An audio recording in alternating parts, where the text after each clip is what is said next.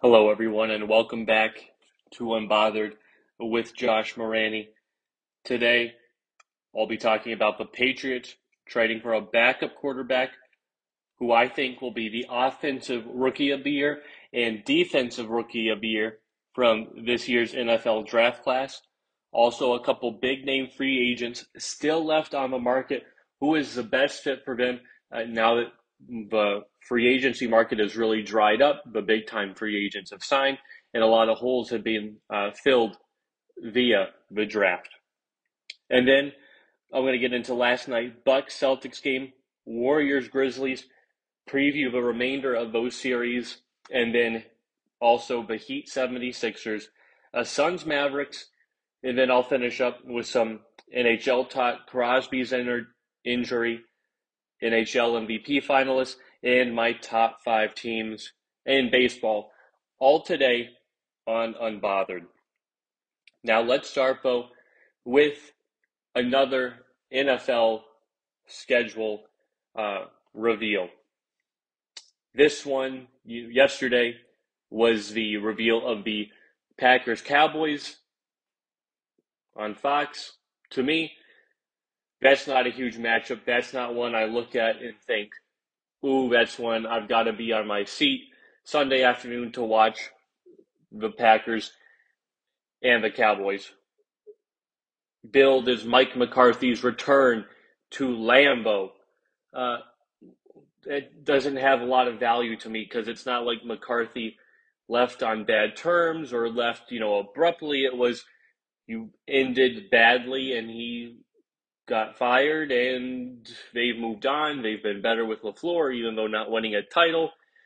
Cowboys have been the same, bad, and then last year, another disappointing first-round exit that I predicted, and so did many others, to the San Francisco 49ers. So it's not a sexy matchup, but it is the Cowboys, America's team, who America loves, and it brings in the ratings.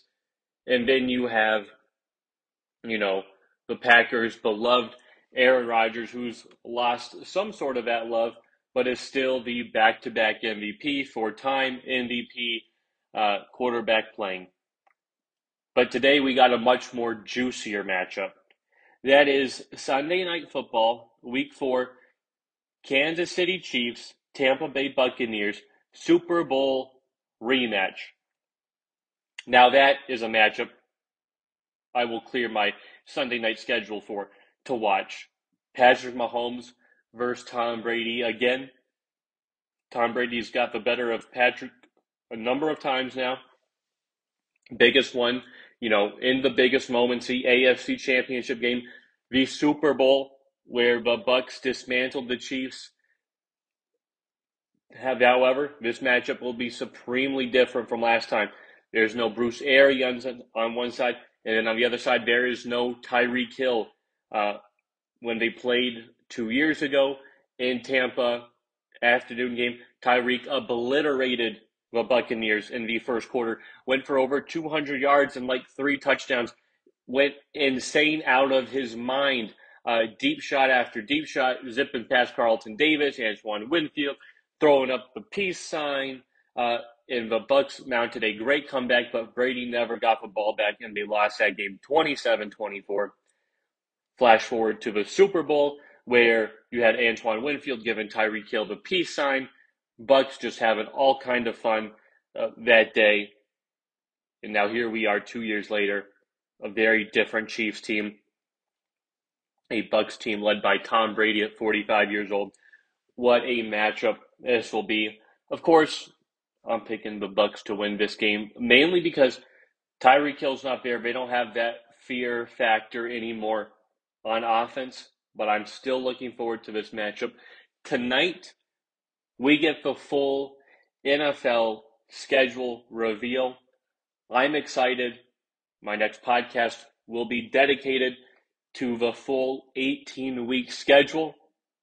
So I'm very much looking forward to that, seeing the great matchups, what teams or what days my team will be playing who, when. I'm looking forward to it. Other NFL news.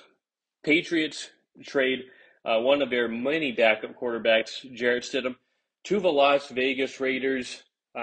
Patriots send a 7th-round draft pick. Raiders also send a 6th-round draft pick. So not really a big trade at all. Jarrett Stidham's lost a lot of value. At one point in time, he was the top player to replace Tom Brady after Tom Brady left for the Tampa Bay Buccaneers. But that didn't pan out as they draft Mac Jones. This year they drafted Bailey Zappi. Still have Brian Hoyer on the roster as well. So not much room for Stidham. They send him to the Las Vegas Raiders, who reunites with his former offensive coordinator, Josh McDaniels, who is now the head coach at Las Vegas, and I think this will be a much better start for him. Is not going to be the top quarterback on the team. Is that spot is Derek Carr's job to lose. However, he is going to battle for a backup spot, and I think he very much well could be the top backup in that system with Josh McDaniels. He joins Nick Mullins, Garrett Gilbert. I think he can beat out Garrett Gilbert. Nick Mullins has a little bit more playing time under his belt, but I think this is a good trade for the Las Vegas Raiders, and it definitely clears up cap space, get an extra higher draft capital for the New England Patriots. So I just think this is a win-win trade, and of course, Jarrett Stidham's contract and salary is nothing crazy, just $1 million, so not that big at all of a cap hit. Now time to talk about my offensive and defensive rookie of the years from this upcoming draft. My offensive rookie of the year, who I'm pegging as a favorite right now, is Kenny Pickett. Why? Because this is a quarterback award. Most times quarterbacks will win this award, even though other players might have a great year. We saw this. Mac Jones win it, even though, we saw Justin Herbert win it, even though Justin Jefferson had a great season. Justin Herbert was just a little better this past year. Mac Jones was beat out by Jamar Chase, deservedly so. Jamar Chase was brilliant, but most of the time we have quarterbacks win this award. And I think this year is no different. I like Kenny Pickett to win it, and it's just because a lot of those other offensive talents, I'm just unenthused by the team. For example, Drake London, I think, is going to be a fantastic wide receiver, and this league has the skill set to be great for the Falcons. However, Marcus Mariota is throwing him passes. That doesn't inspire confidence in me. I don't think Drake London is going to have that volume, and they have Kyle Pitts as well, so I just don't see it happening for Drake London. You have Garrett Wilson, again, who's thrown to him. Zach Wilson. Zach Wilson didn't look great this year. They improved the team, but still you have Breece Hall, another great rookie. But it's the Jets. It's the Jets. They have a major turnaround for me to even consider those players as Rookie of the Year candidates. And then you also have Chris Olave for the Saints, but then again, Jameis Winston, again, not much confidence in the guy. Jamison Williams, he's going to be recovering from his ACL, won't play the full slate. Now, he could have an OBJ type year and play 13 games and somehow still win it. That's very possible if he's just dominant in that, so it's possible. But again, not likely. So to me, I look at Kenny Pickett, who's coming into a great system, and Mike Tomlin, who's never had a losing record. They not only have a decent wide receiver group already, but they drafted wide receivers as well. They have Najee Harris, who's a legit top 5, top 10 running back in the NFL. They drafted offensive linemen. So they identified the holes on this team. Kenny Pickett is going into a very similar situation as Mac Jones did last year, a very good, safe system, and it's going to be up to Kenny Pickett to make some big-time plays, and I believe he does, and I believe he wins Offensive Rookie of the Year. So that's my pick. What about Defensive Player of the Year? Of course, I'm going with none other than Aiden Hutchinson of the Detroit Lions. Why? Because this seems to go to edge rushers and things of that. We saw Myles Garrett win it, you know, TJ Watt, uh, Aaron Donald. Last year was Micah Parsons. This year's going to be no different. Now, I like Kayvon Thibodeaux, but he's playing for the Giants. Playing for the Giants. Again, like the Jets, a terrible franchise. They've been one of the worst teams the past 5 years, if not the worst. You have Travon Walker going to the Jags, but then again, the Jags are another dying franchise. I don't see them doing well there. Then you have other cornerbacks, you know, the McDuffie, the Sauce Gardners. But then again, I don't expect cornerbacks to come in day one and just be shut down. Brilliant. So I'm giving it to Aiden Hutchinson, who's going into a good system with Dan Campbell. They also drafted Pascal on the opposite side, so it's not just Aiden Hutchinson. I believe Aiden Hutchinson can put up similar numbers to what he did last year in Michigan and put up similar numbers to what Max Crosby did this year with the Las Vegas Raiders. I can see him, you know, touching, you know, 80, 85 pressures, 15 sacks, a forced fumble here or there, maybe an interception if he's lucky enough. But I have Aiden Hutchinson having a monster year for the Detroit Lions. I think he's going to be a game wrecker, a game changer, defensive tone setter, and he's going to prove why he should have been the number one pick and why he was the number one overall prospect for so long in the best player in the draft. And the Lions got him at number two. Again, another chip on his shoulder as well. I believe Aiden Hutchinson has a great year and wins Defensive Player of the Year unanimously in a landslide. Now, next up, a couple of big free agents still left on the market. One of them is Jarvis Landry, who was cut by the Browns. Browns kind of wanted to bring him back in after they traded for Deshaun Watson, got Amari Cooper. But it looks like Jarvis Landry rejected a deal. He's not going back there. So where is the best fit for Jarvis Landry? I think the best fit's the Ravens, and maybe not even that's not the best fit for him, but the Ravens desperately need another wide receiver. But anyone with any meaningful snaps is Rashad Bateman, but he's dealt with injuries, and you look at the wide receiver list behind him, Rashad Bateman, it's uninspiring. Jarvis Landry would be a huge pickup here for Lamar Jackson.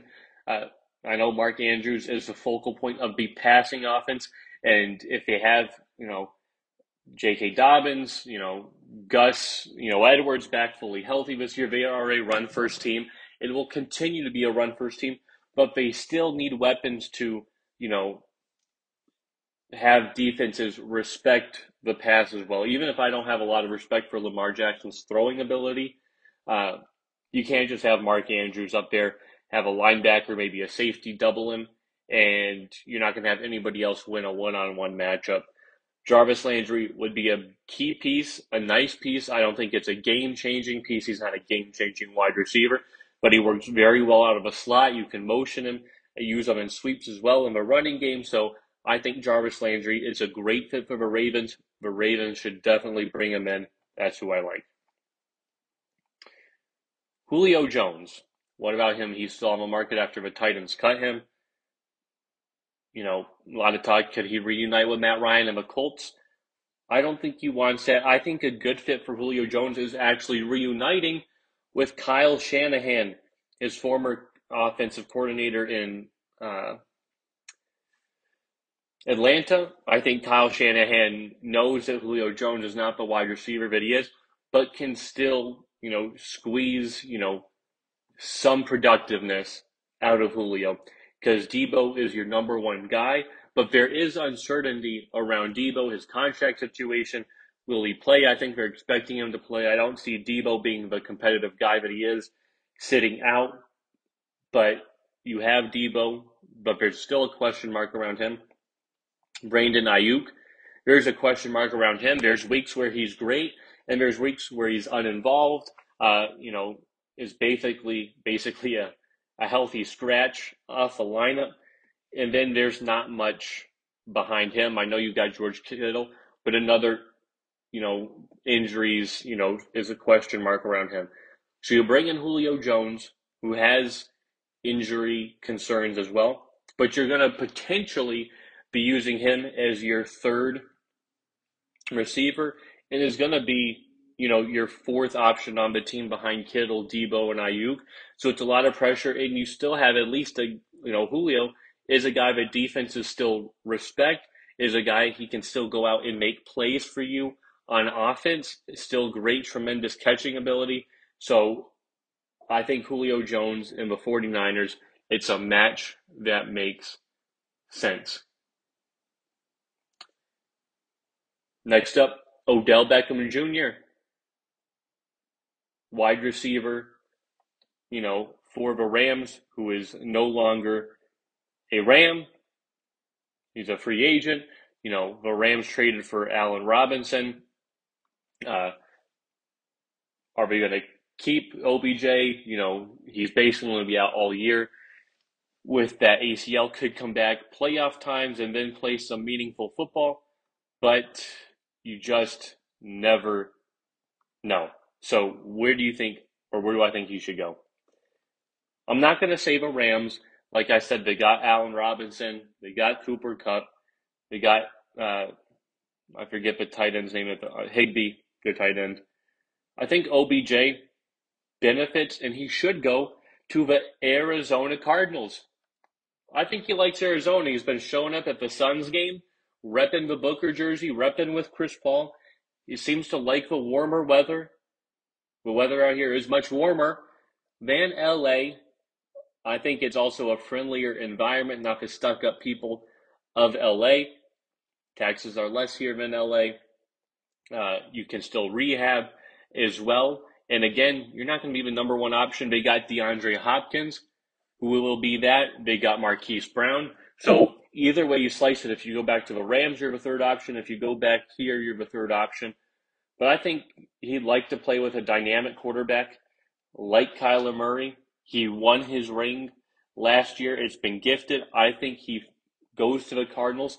And if the Cardinals are sniffing the playoffs, I'm still on the fence about them. But he could come back and make some key plays for the Arizona Cardinals. What about James Bradberry? Cornerback that the Giants recently cut. Great slot cornerback, but, has tailed off in recent years. Again, I'm going with the Cardinals on this one because the Cardinals have clear cornerback issues there. Gone are the days of Patrick Peterson and his greatness. Moved on to the Vikings, and it was a smart move to move on from him, as he's not the same cornerback he once was. But last year they signed Malcolm Butler, and he, mysteriously doesn't play the whole year, retires, his whole fiasco. I think James Bradberry, it's a piece you need. I think you go out and get him to be your slot corner to just have depth back there on defense. The Cardinals need to address their depth because they have depth issues across the board here. I think it'd be a smart signing by the Arizona Cardinals to let them know. And last but not least, Ndamukong Suh is another one who's been with the Bucs for a while now. He hasn't re-signed. I don't know if the team has reached out to him, but what should he do? I think Ndamukong Suh should go back to the Bucs, even if it's a 1-year short-term deal. His snaps were reduced a little bit last year, but is still a great piece to have in the interior as a run stopper, but also can get to the quarterback as well. Here, not the force he was in Detroit, not prime Suh, but he is still a big piece in the middle. And if you're the Bucs, you want to avoid him going to a contender in your conference like the 49ers, like the Rams, like the Packers. You either want him on your team or really no one else's team. So if I'm the Bucs, that's how I'm playing this scenario out. It's, is he the most valuable piece to our defense and our team? No, but I would sure like him a lot more on our side than he is on somebody else's side. And the thing is, as well with Sue, he does take a costly penalty here and there, but he also fires up the defense as well. He makes big plays. He talks trash. He gets the defense going, gets the crowd going as well. I think the Bucks need to keep Ndamukong Suh on their team. Now time to shift over to the NBA, where I'm still talking about Nikola Jokic, who does not win or should not have won the MVP. Now, he won MVP due to the analytics and, what are the analytics? What do people mean when they say he won because of the analytics? Well, what it means is he led the NBA in VORP, which is value over replacement player, a highly regarded metric in the analytical circles for measuring overall player performance and how the team would be without him. Now, the analytics debate has raged on because of Nikola Jokic winning MVP last year and the analytics behind it. So this year, they decided to go with it. And it's just the wave now we see in NFL. The analytics, it's to go for two with this play. It's to go for this fourth down call. It might not be the safest, most conventional, but it's what the analytics say. So there is this hyper analytics wave. Everybody's going with the analytics. Some coach likes it more than others. So we see the Chargers coach, Brandon Staley, goes with the analytics in his final game with the Chargers, the season finale. And he trusts the analytics. And what does him and his team do? They miss the playoffs because they're an analytic team. That's just how they operate. Sometimes it comes back to bite you. And in the case of the MVP, it has come back to taint the MVP award because Nikola Jokic does not deserve it.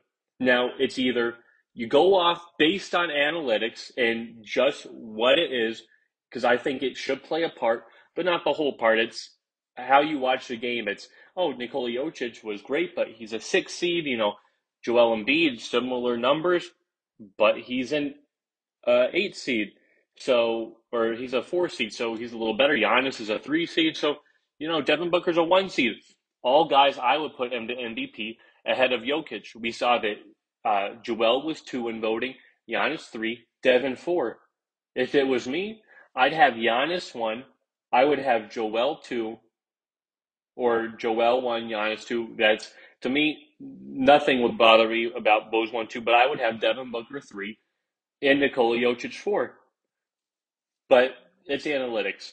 Now let's say if analytics decided the MVP, the VORP, the analytics, since 2000, how would the MVPs look? Let's go back in time, shall we? Till 2000. MVP Shaquille O'Neal, dominant season, won, MVP, Finals MVP, All-Star MVP, scoring champ, great. Guess what? Analytics also said he was the MVP, so that one they got right. What about 01? Allen Iverson, actual MVP, a 6.1 VORP on a 10-point scale, 6 out of 10. Oh, that's not really that good. Vince Carter, actually much higher, 7.2 VORP. He would have actually won it the same way Jokic would have won it due to analytics. 2002, Tim Duncan, analytics says the same thing. So far, 2, out of the 3, that's pretty good. What about 03? Tim Duncan won back-to-back MVPs. Should that have happened? No, his 7.7 VORP analytics score was not that close to Tracy McGrady's 9.3. Tracy McGrady, T-Mac would have won his MVP, which he still thinks he should have won. And guess what? The analytics are right about it. You should have won that, T-Mac. 2004, Kevin Garnett, KG, perfect analytics grade. So yes, he is the actual MVP still. So 3 out of 5. What about 05? Steve Nash, a lot of people didn't think he deserved this at all. Guess what? Analytics are with him. He had a 4.4 analytics value over replacement score. Well, KG had a 9.1. Should have actually won it if we go by analytics. So far, it's 3 and 3. Now, here we go. Now's where it changed when one of the best players in league history, LeBron James, shows up on the screen. Has been in the NBA now, but here he is actually fully ascending. '06, Steve Nash won the MVP, won back to back, but the analytics says LeBron James should have won MVP. '07, Dirk won it, but analytics says LeBron should have won it. '08, Kobe won it, but analytics said that LeBron should have won it. So LeBron got snubbed out of 3 MVPs already, rightly so. '09, LeBron won it, analytics said that was true. 2010, LeBron won it, analytics said that was true. So he won back-to-back MVPs, but in actuality, he should have won 5 straight MVPs if this is what is a determination now for MVPs. He should have won 5 straight and would have matched Jordan at that point. 2011, Derrick Rose won MVP. Let's give it to somebody new. Guess what? LeBron James led in analytics again. That would have been 6 MVPs in a row. Then 2012 and 2013, LeBron James won back-to-back actual MVPs. And the analytics were the same, that he should have won those. So in totality, right there, LeBron James would have won, let's just count it, 1, 2, 3, 4, 5, 6, 7, 8. He should have won 8 MVPs in a row. 8 in a row, which would have been unprecedented, but that's how good and how dominant LeBron is.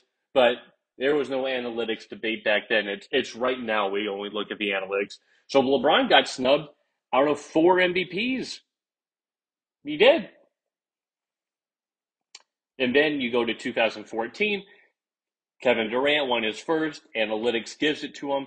2015, Steph Curry wins, but actually should have gone to James Harden, whose value over replacement was just a tad bit higher. Steph Curry in 2016 won unanimous, first ever, and guess what? Analytics said you get it this time. 2017, Russell Westbrook, Mr. Triple-Double, broke the record. Analytics said, sure, let's give it to him. They got that one right. What about 2018? Gave it to James Harden, averaged 30 points a game, but it was LeBron James who led in analytics, who actually, by this measure, he actually led the league in points, rebounds, assists, minutes compared to Harden in his stats. So I should have said that. He didn't lead the league, but he did beat James Harden in all those statistical categories. So LeBron James would have had its 9th MVP, Harden without none. And then Giannis won back-to-back in 19 and 20, but they actually give that to James Harden, the analytics. 2020 or 2019, James Harden averaged 36 points, was amazing, and he should have got it. So imagine how different the NBA landscape would look if LeBron James, by the analytics standards, won 9 MVPs. 9. If Giannis didn't win any MVPs and James Harden won back-to-back and had 3 total MVPs, if Steph Curry only had 1, D Rose had none, you take 1 away from Kobe, you take away Steve Nash's, Dirk, the landscape changes drastically because of this analytics. But now we listen to the analytics, and that's how we award Nikola Jokic. So my only ask is to be consistent. We're either going to use analytics for everything, or we're only going to use it for a portion of it. Because if we're going to use it for everything, Nikola Jokic is going to be the MVP for quite a while in this league. And we should just go back and rescind the MVPs and give it to the people by the analytics standard actually deserve it. Or we account that as just a portion and we, give other metrics to the eye test. How does it look when he's playing?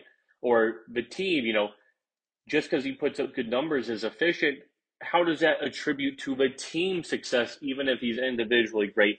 I think there's more to factor in here than just analytics, and that's why I think they got it wrong, and you've got to either pick the analytics side or that's only used for a portion. I'm not saying to discard all analytics, but it can't be the one metric used for everything, once all, great all, for all time, always, as Mobius would say from Loki. So again, don't think Nikola Jokic should win MVP unless you are a hard stand for analytics only winning awards.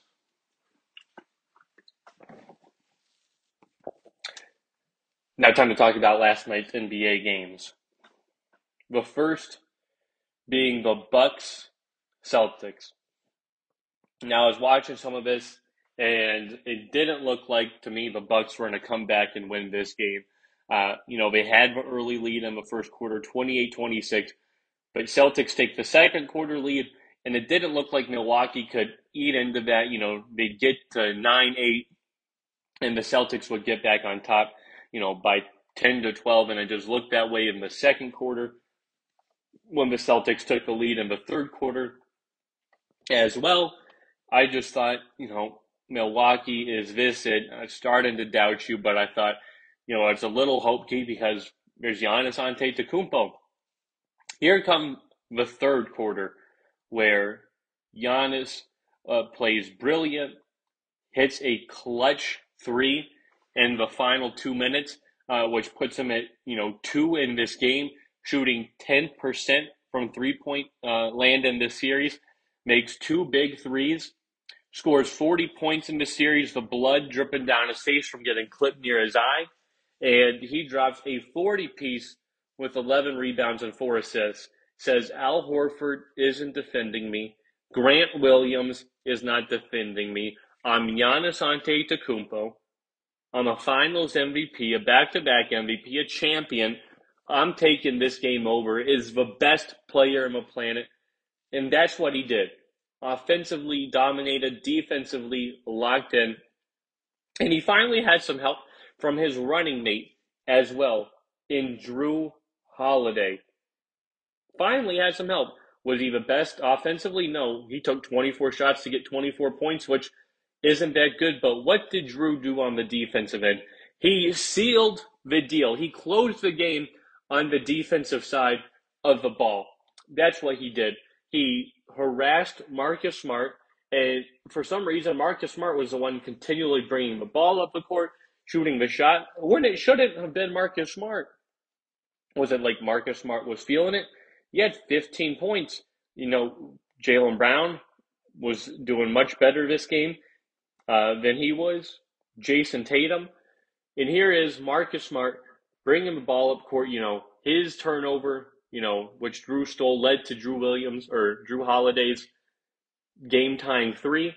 Then at the end there, he blocked Jrue Holiday and then threw it out on Smart so that it was Bucks ball. They make the free throws. They go up. Marcus Smart goes into Jaylen Brown, which allows Bobby Portis to get the offensive rebound from Giannis's missed free throw and take the lead. And then at the end, again, Marcus Smart bringing the ball up court. Jrue Holiday steals it and steals the game when there's 5 seconds left. Game over. He had a wide open Jason Tatum near the wing of the arc, but couldn't get it to him. Is he constantly had the ball in this game, constantly fumbled it up, and Marcus Smart won Defensive Player of the Year, but it was Jrue Holiday who actually looked like the real Defensive Player of the Year in those final 2 minutes. Thought, Marcus Smart, that custom-made jacket robe that you got, how about you deliver it to me after this game? Because Jrue Holiday put on a show there at the end of the game. The way that the Bucks were able to come back when, they shot more efficiently from three than from the field, 45% to 44%, when Boston shot much better from the field at 51%, even though the three was at 52%. Milwaukee, I respect because they dig in. It's hard work. They grind games out. No lead is safe with the other team. It's just great. It sucks because, as I said, Boston was better in the field goal percentage, better free throw shooting team. But the Bucks won this game due to their hustle, their hard work, getting the rebounds, a rebounding margin of plus 13 to the Bucks and plus 12 in offensive rebounds. When you have that many more offensive rebounds, 12, which allows you to have 10 more shots, good things will be rewarded to the Milwaukee Bucks, and that's exactly what happened. Even though they turned the ball over carelessly at times, they were the better team, and at the end of the day, the best player on the planet won, made a clutch three when he is not a good three-point shooter. Not going to sit here, and say that he is, even though I think he's the best player in basketball. They've trailed by 14 points, and here they are leading the series 3-2 on the Boston Celtics, who just swept the Nets, and this is without Milwaukee's second best player in Chris Middleton. This goes to show, should not only just shows me, but should show the rest of the NBA and really the world that Giannis is the best player in basketball. Because KD last year, without his second best player, whether it be Harden or Kyrie, half of them were available for the games last year. Did KD beat the Bucks? No, he didn't. Even KD healthy this year, Kyrie healthy, they played the Celtics team, and I saw the Celtics sweep them. What about the Suns if you think Devin Booker is the best player in the NBA? Take Chris Paul away. Is that team where they're at? No, we saw Devin Booker for years without Chris Paul, and that team was an utter disgrace to the NBA. Always had, the number one pick at the top of boards. So Giannis is the best player in basketball. It's clear that, he can have big nights. Without Chris Middleton, this team will only get more dangerous when Chris Middleton arrives and is back, which could be sometime next series or the NBA Finals if they make it there. So, Game 6, it's in Milwaukee, Friday night. Does Milwaukee close it out in 6, or do the Bucks force a Game 7, or do the Celtics force a Game 7? Nope, I'm saying the Bucks win in 6. I think this is great that they won this game. They won Game 5. Now they're going back home, looking to close out the series, get an extra day of rest or two. I think this is the move by the Milwaukee Bucks. They need to win this game. They can't have this series go any farther. Just for them, even if they were to win Game 7, then to play Miami, short turnaround. I think the Celtics or the Bucks have to win Game 6. I'm not saying it's a must-win, but you kind of need it. So I am rolling with the Bucks to win this series. They were my preseason pick to get back here. I've continually picked them throughout the East. I'm not stopping now. I am still rolling with the Milwaukee Bucks. Now, what about the Warriors and the Grizzlies? What happened last night? The Grizzlies opened a can of you-know-what on the Golden State Warriors. Just embarrassed them. It looked like D1 on D3. It looked like varsity on a freshman team. The parity was not even close for these two teams last night. Talk about a rout, Kathunk. Even the commentators were having fun joking about, the Memphis Grizzlies, who at one point led by 55 points in the third quarter. The commentators were laughing. They're up by 52.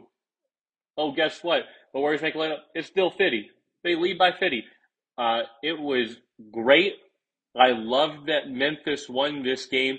And the Warriors get what they deserve, because my dislike for the Warriors is officially back. It's official. As I said in a previous podcast, I started to warm up to the Warriors. Why? No longer is KD the snake there.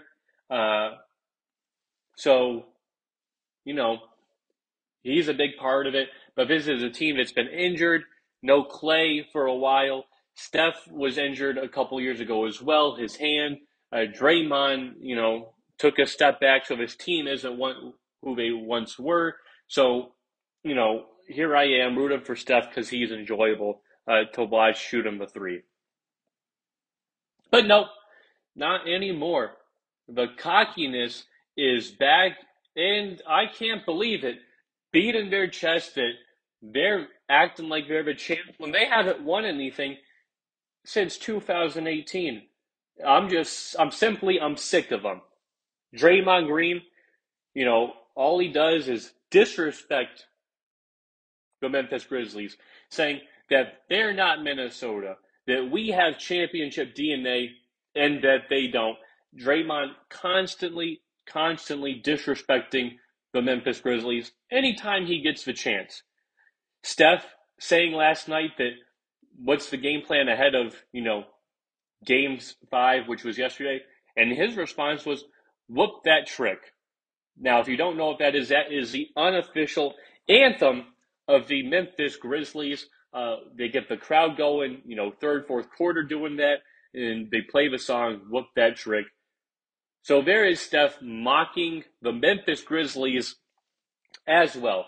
So the mockery has never ceased to end in this series from the Golden State Warriors. Then you have them playing Whoop That Trick last night, and Draymond is, waving his towel in the hype man's face, getting crazy. And it's just pathetic. He needs to stop. Steph needs to stop as well. This is a team that showed no respect. They came in there knowing the Grizzlies were going to put in a hard effort, but at one point they were like, it doesn't matter. We'll give them the game because game 6 is back in our building. It's back in the Chase Center. They can have their fun. They can dance all they want, but we'll take care of business in game 6. And that's what I thought. I predicted that the Grizzlies will win this game. So it didn't shock me that they won. It shocked me in the fashion that they won because I thought it was going to be close. You had game 4, no Ja Morant, and here they are losing by 3 points and could have stole that game. And you have this game, game 5, a must win for the Grizzlies, still no Ja. They just blow the brakes off of them. It's insane. And, it makes me turn my head a little bit thinking, this is a team without Ja that went 20-5, and in reality really went 20-2 before the season, and their seed was already locked up, so they rested some players, didn't fully play, so it was 20-5. But in the real time, it was 20-2 was their record without Ja. And a big piece they got back was Steven Adams, who was on the COVID list. So he's been back the past couple games, and he's been a force. Not is he a scoring threat, but he is a offensive rebound machine.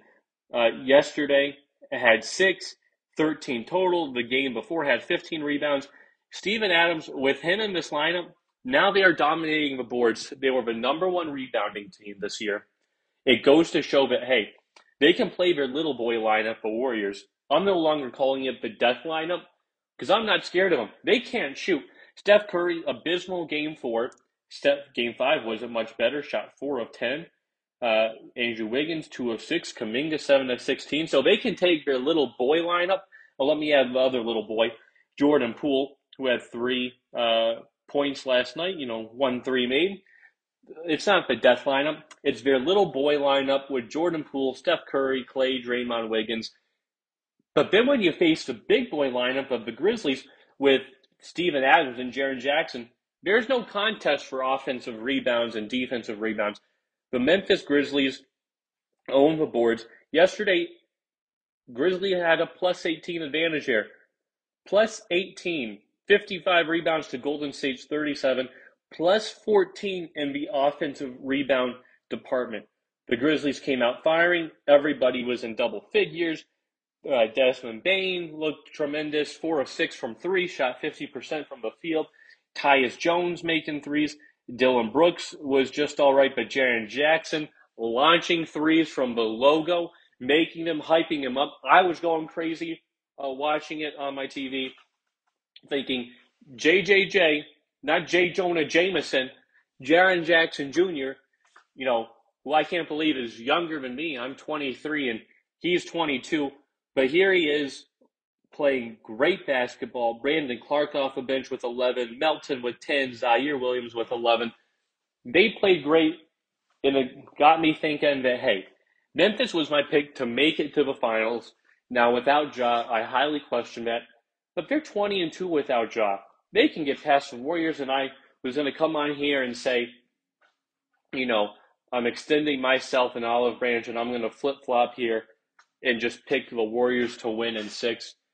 I wouldn't be shocked if the Warriors won in 6, wouldn't be shocked at all. But a 3-1 lead's not impossible, and it's been done before. And if I'm giving any team a chance, it's the Grizzlies. So I'm not backing down yet. I am dying with the Grizzlies ship. I am picking them to win Game 7. They have the momentum. Who knows if Steve Kerr will be coaching. But if the Grizzlies can just pull out a miracle win in Game 6, and then it's back to Memphis in that raucous environment, I like the Grizzlies' chances. And guess what? This Warriors core here, the Draymond, Clay, Steph, they're not immune to the 3-1. If we all do recall the 6 years ago where the LeBron James-led Cavs erased a 3-1 deficit in the NBA Finals, that same year the Warriors did it to the OKC in the conference finals. It's been done before, in this core 3 of the Warriors knows it. The Grizzlies are not afraid. They're taking it one game at a time. I love their mentality. I love Chris Jenkins. Love what this team is doing. I'm saying the Grizzlies win Game 6 and they force a Game 7, and it is fueled by all they have to do is listen to Draymond's podcast, listen to the pregame chatter with Steph and Draymond, disrespecting them time and time again. Clay postgame comments as well, saying, oh, it's no big deal. We're not worried. Just keep on listening to them, because it's the ultimate fuel for the Memphis Grizzlies to go out and keep winning games and beating them. I love, that the Warriors are not letting up. But if it's anybody who can take it and give it back to them, it's these Memphis Grizzlies.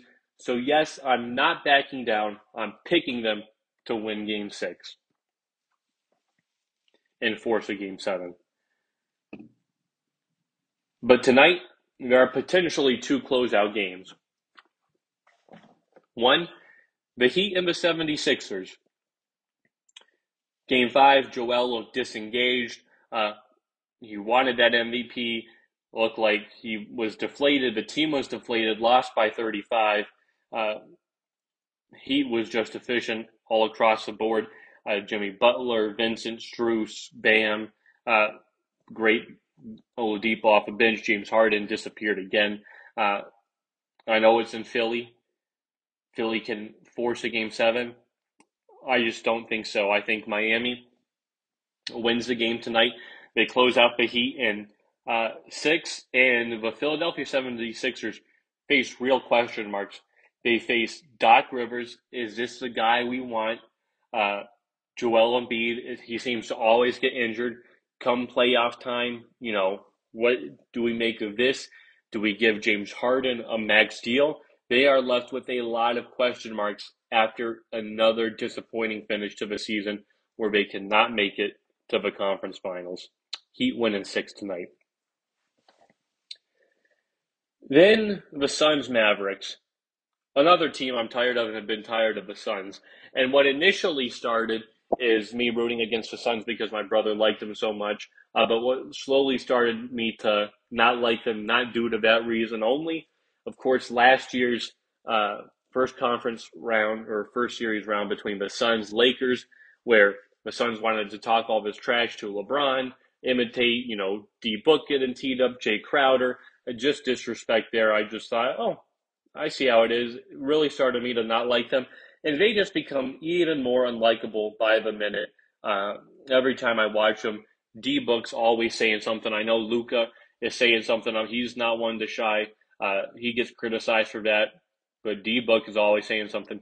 Chris Paul is well flopping.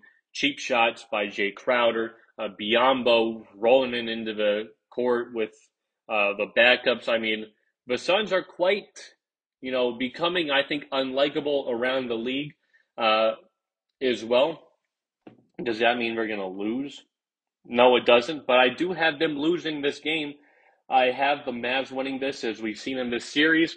It's been the home team has won all 5 games. The Suns won 2, Mavs 2, Suns win. I think Dallas wins tonight.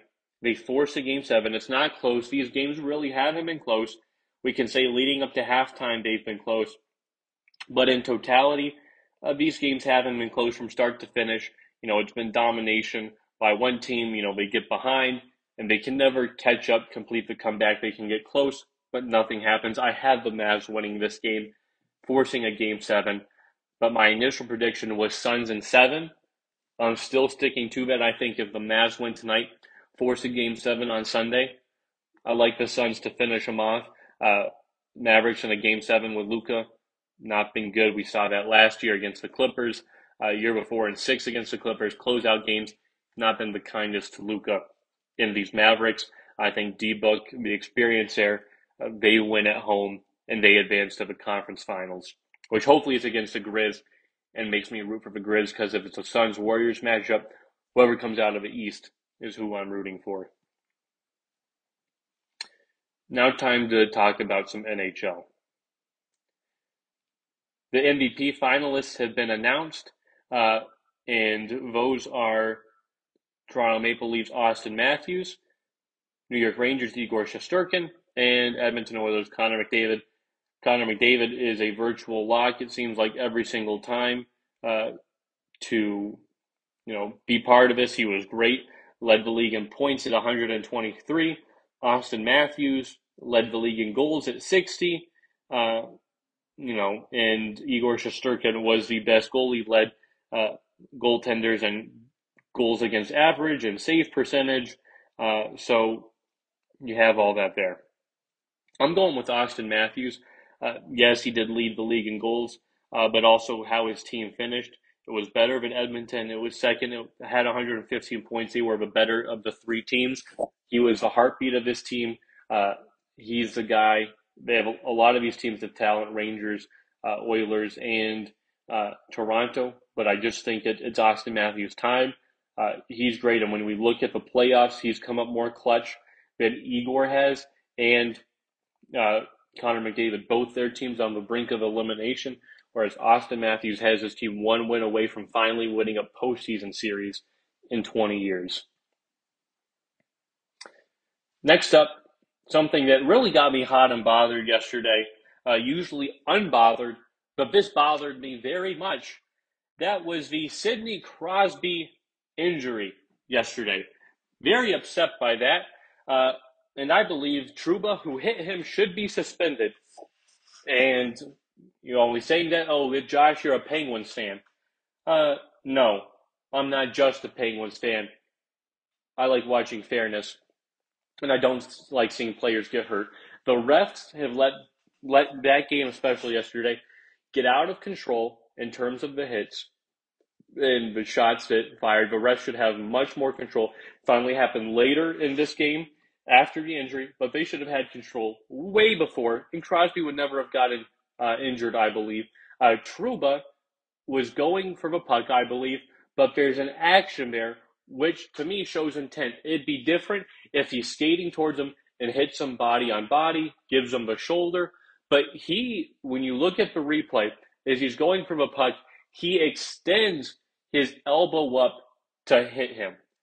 So if it was shoulder, I'd be fine. I'd just chalk it up as I just hate the Rangers. Now I have to chalk it up to not only do I hate the Rangers, but I also dislike that player Trouba very much and his action, which caused Crosby's injury. And now he is evaluated for an upper body. I'm thankful it's not a concussion or anything like that, but it is worrisome because I look at my team without him, and he's the best player in the playoffs. He's been the best player in this playoffs, is the best player in the world by my imagination, is the best, is a top 5, top 10 player of all time. And now that I have to watch Gino more, it sucks because Evgeny Malkin, who was once known as Gino, should now be known as Gina because he's not good. That's his new nickname to me, is Gina. I'm tired of him. I hope the Penguins don't re-sign him because he comes in yesterday. Not only does he hit Gensel because his offense does not work the way Crosby's does on that first line with Rust and Gensel. There's no chemistry there. I know we score a goal, but other than that, third period was abysmal with him. Then he takes a couple of cheap shot penalties, because that's who he is. He's an undisciplined player who shouldn't be on the team anymore, and I am just sick of him. Gina needs to go. I'm very worried now about my Penguins. I thought they had it in the bag up 2-0. I believe they win if Sidney Crosby plays that full game. Now I'm very worried. I'm happy Game 6 is in Pittsburgh. Igor is still clearly rattled. But with Gina, I'm scared. I'm very scared moving forward. I hope the Penguins finish them off tomorrow night. But tonight, every single team's facing an elimination. All 4 games. First, Hurricanes and Bruins. I'm picking the Bruins to force a Game 7. They were my initial pick so far, much like the Suns-Mavs series. The home team has won the 5 games so far leading up to this point. Hurricanes took the first 2, Bruins 2, Hurricanes 5. I think Bruins win Game 6. They force a Game 7. It looks like they're playing much better at home. There's a clear home ice advantage in this series, and Bruins win Game 6 and force a decisive Game 7. What about Maple Leafs and Lightning? This series has not had the home ice advantage, but it's been the alternating win one, lose one, lose one. And I think Maple Leafs lose this one. I think Lightning force a Game 7 and knock me back on my feet and make me very nervous about my Maple Leafs pick. But I think Lightning, they're a championship team with an asterisk. But here we are. And I think the Lightning do win this game against the Maple Leafs. And then I get very nervous about Game 7. Wild Blues, I'm shocked the Wild are down 3-2. I thought this series would be over by now. But here we are. And I'm picking the Wild. I need the Wild to win this game. This was my initial pick. Wild winning this series. I thought they were the better team. Blues dealing with injuries. Yet the Wild's defense and Marc-Andre Fleury and the losses have been shaky. I need a big game from the Minnesota Wild. And the Oilers and Kings. Will the Oilers force the Game 7? I don't think so. It's in LA. I think the Kings close out the Edmonton Oilers. Their season with Doughty, Quick, Kopitar resumes in the second round, and they face much stiffer competition.